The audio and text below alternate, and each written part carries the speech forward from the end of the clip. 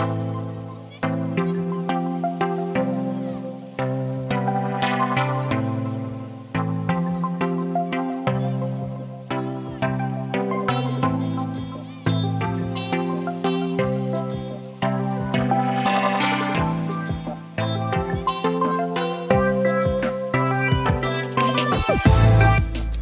and welcome to Medical Motherhood for July 30th, 2023.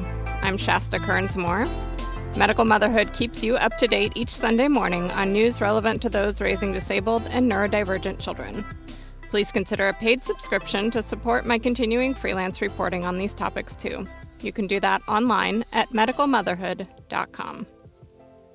This week's photo is from medical mama Jill Brown, who snapped a shot of herself delivering medication to her daughter during Taylor Swift's Eras Tour concert in Seattle. The beaded bracelets covering her daughter's arm are traded by Swifties. Thank you to everyone who submitted photos last week. It's so great to see. Please feel free to keep sending them. Remember, no children's faces, but think about a picture of your hands doing a procedure or your face while watching them play. What do you want people to see about medical mom or medical dad life? First in our news roundup is from the Miami Herald. In a blistering order, judge tells Florida to stop blocking effort to aid medically frail kids. The battle of wills between Florida health administrators and a federal court judge intensified Tuesday as U.S. District Judge Donald M. Middlebrooks accused the state of obstructing his efforts to free medically fragile children from segregated institutions where many have spent their entire lives. Late last week, the Florida Agency for Healthcare Administration asked Middlebrooks to stay an injunction he signed a week earlier, requiring the state to reform its system of care for 2,750 children with medical complexities.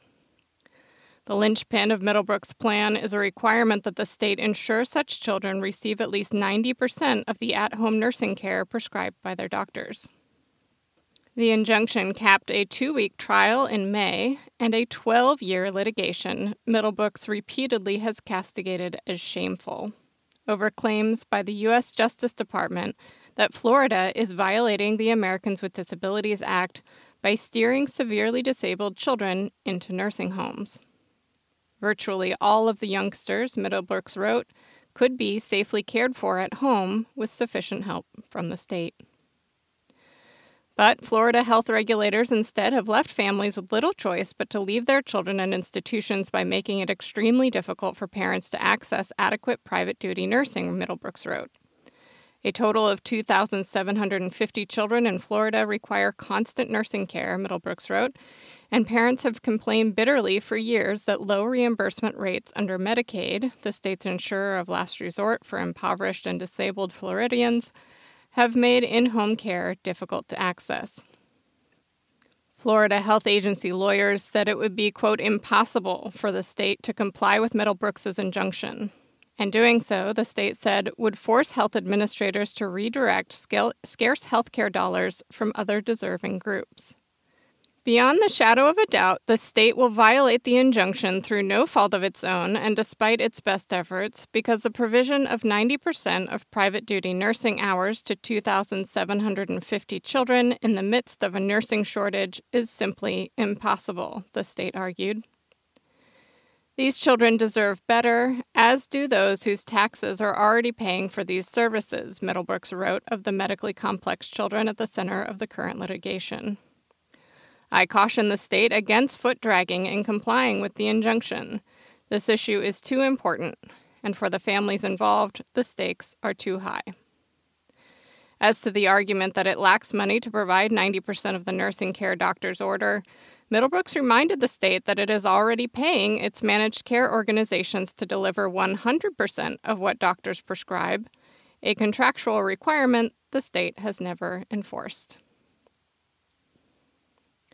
From Disability Scoop, Ed Department tells states to step up IDEA compliance.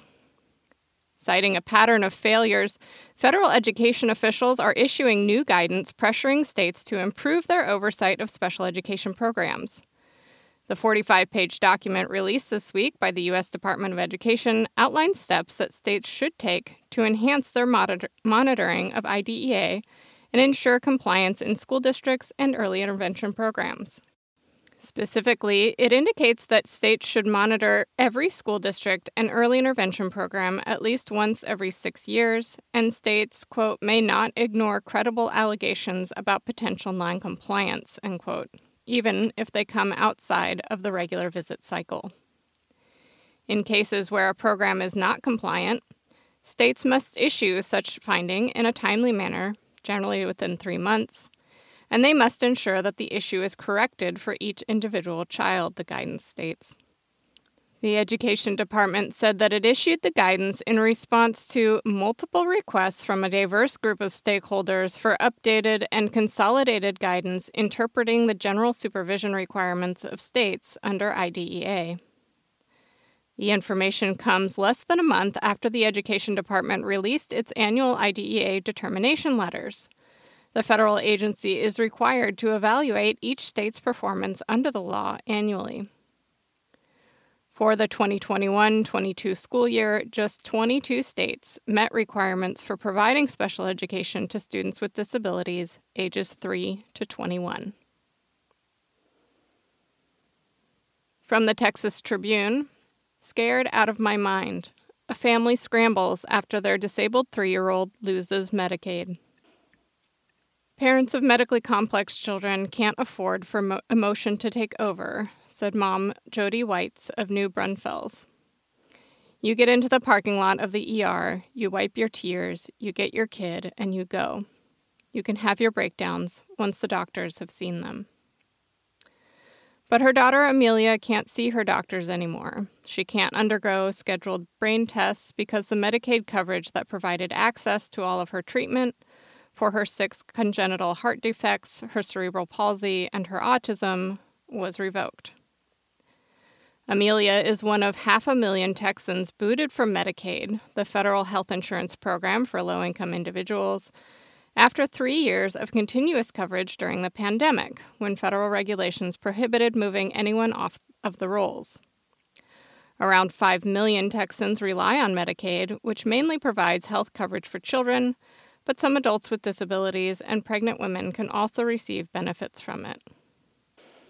The state intended to remove people who are now ineligible, including children who turned 18, aging them out of qualifying, and women months out of their pregnancies. But many eligible Texans have also lost coverage for reasons including procedural errors like not sending in renewal applications on time, jeopardizing their ability to access consistent care. According to a letter addressed this week to the executive commissioner of the state agency that manages Medicaid for Texans, the Texas Health and Human Services Commission, approximately 80,000 eligible people have, quote, lost coverage erroneously. The letter, obtained by the Texas Tribune, was written by HHSC employees who did not name themselves, signing off only as concerned Texans and dedicated employees. Jody White says she had believed Amelia's coverage would continue. She said she didn't receive any communication from the state that her renewal application was denied until 2 weeks before she lost coverage. As soon as I saw that denial, I could not breathe. I could not think. I was scared out of my mind, she said, because I know what a loss of coverage for Amelia means. Medicaid covered more than nursing services for Amelia. It also provided regular supplies for her gastrostomy tube and oxygen, which she needed when she couldn't breathe. A company working with Medicaid removed the supplies for providing oxygen on Thursday from the Whites' home. For her gastrostomy tube, Amelia needs access to syringes, special pump bags, and formula. The Whites paid out of pocket for a set of syringes once, but it was too expensive, and since then she's been outsourcing to Facebook to reach families of children with similar needs. Some parents from other states have shipped her their leftover supplies. Others have asked her to pick them up, leading Whites to drive hours to different parts of the state to keep Amelia going. We learn to take care of one another as medically complex parents because we can't always depend on the state for services, White said. We take care of each other and our kids. Amelia qualifies for a Medicaid waiver program that guarantees coverage, but she's one of 6,012 people on a waiting list, her mother said. State Representative John Busey III, an Austin Democrat on the House Select Committee on Healthcare Reform, said his office has heard the unwinding has not gone well for many bureaucratic reasons that should be fixable. He said the systems used to manage Medicaid eligibility should be modernized. There's no other way to say it. We're in a crisis, Busey said. This is terrible for Texans. But we're coming back, and this should not wait for the next session for the legislature to act. This has to be dealt with now.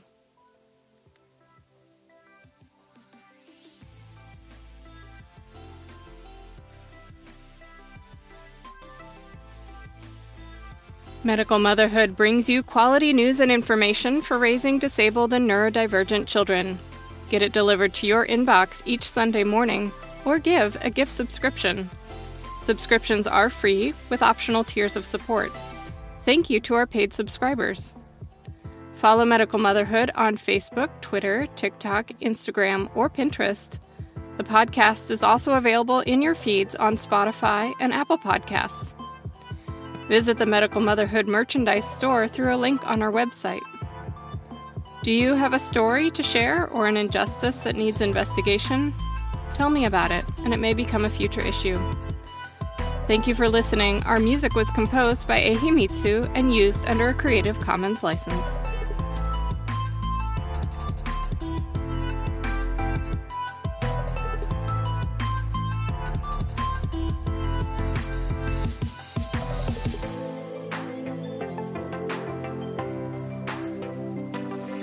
Mama Radio. Oh, Mama all day.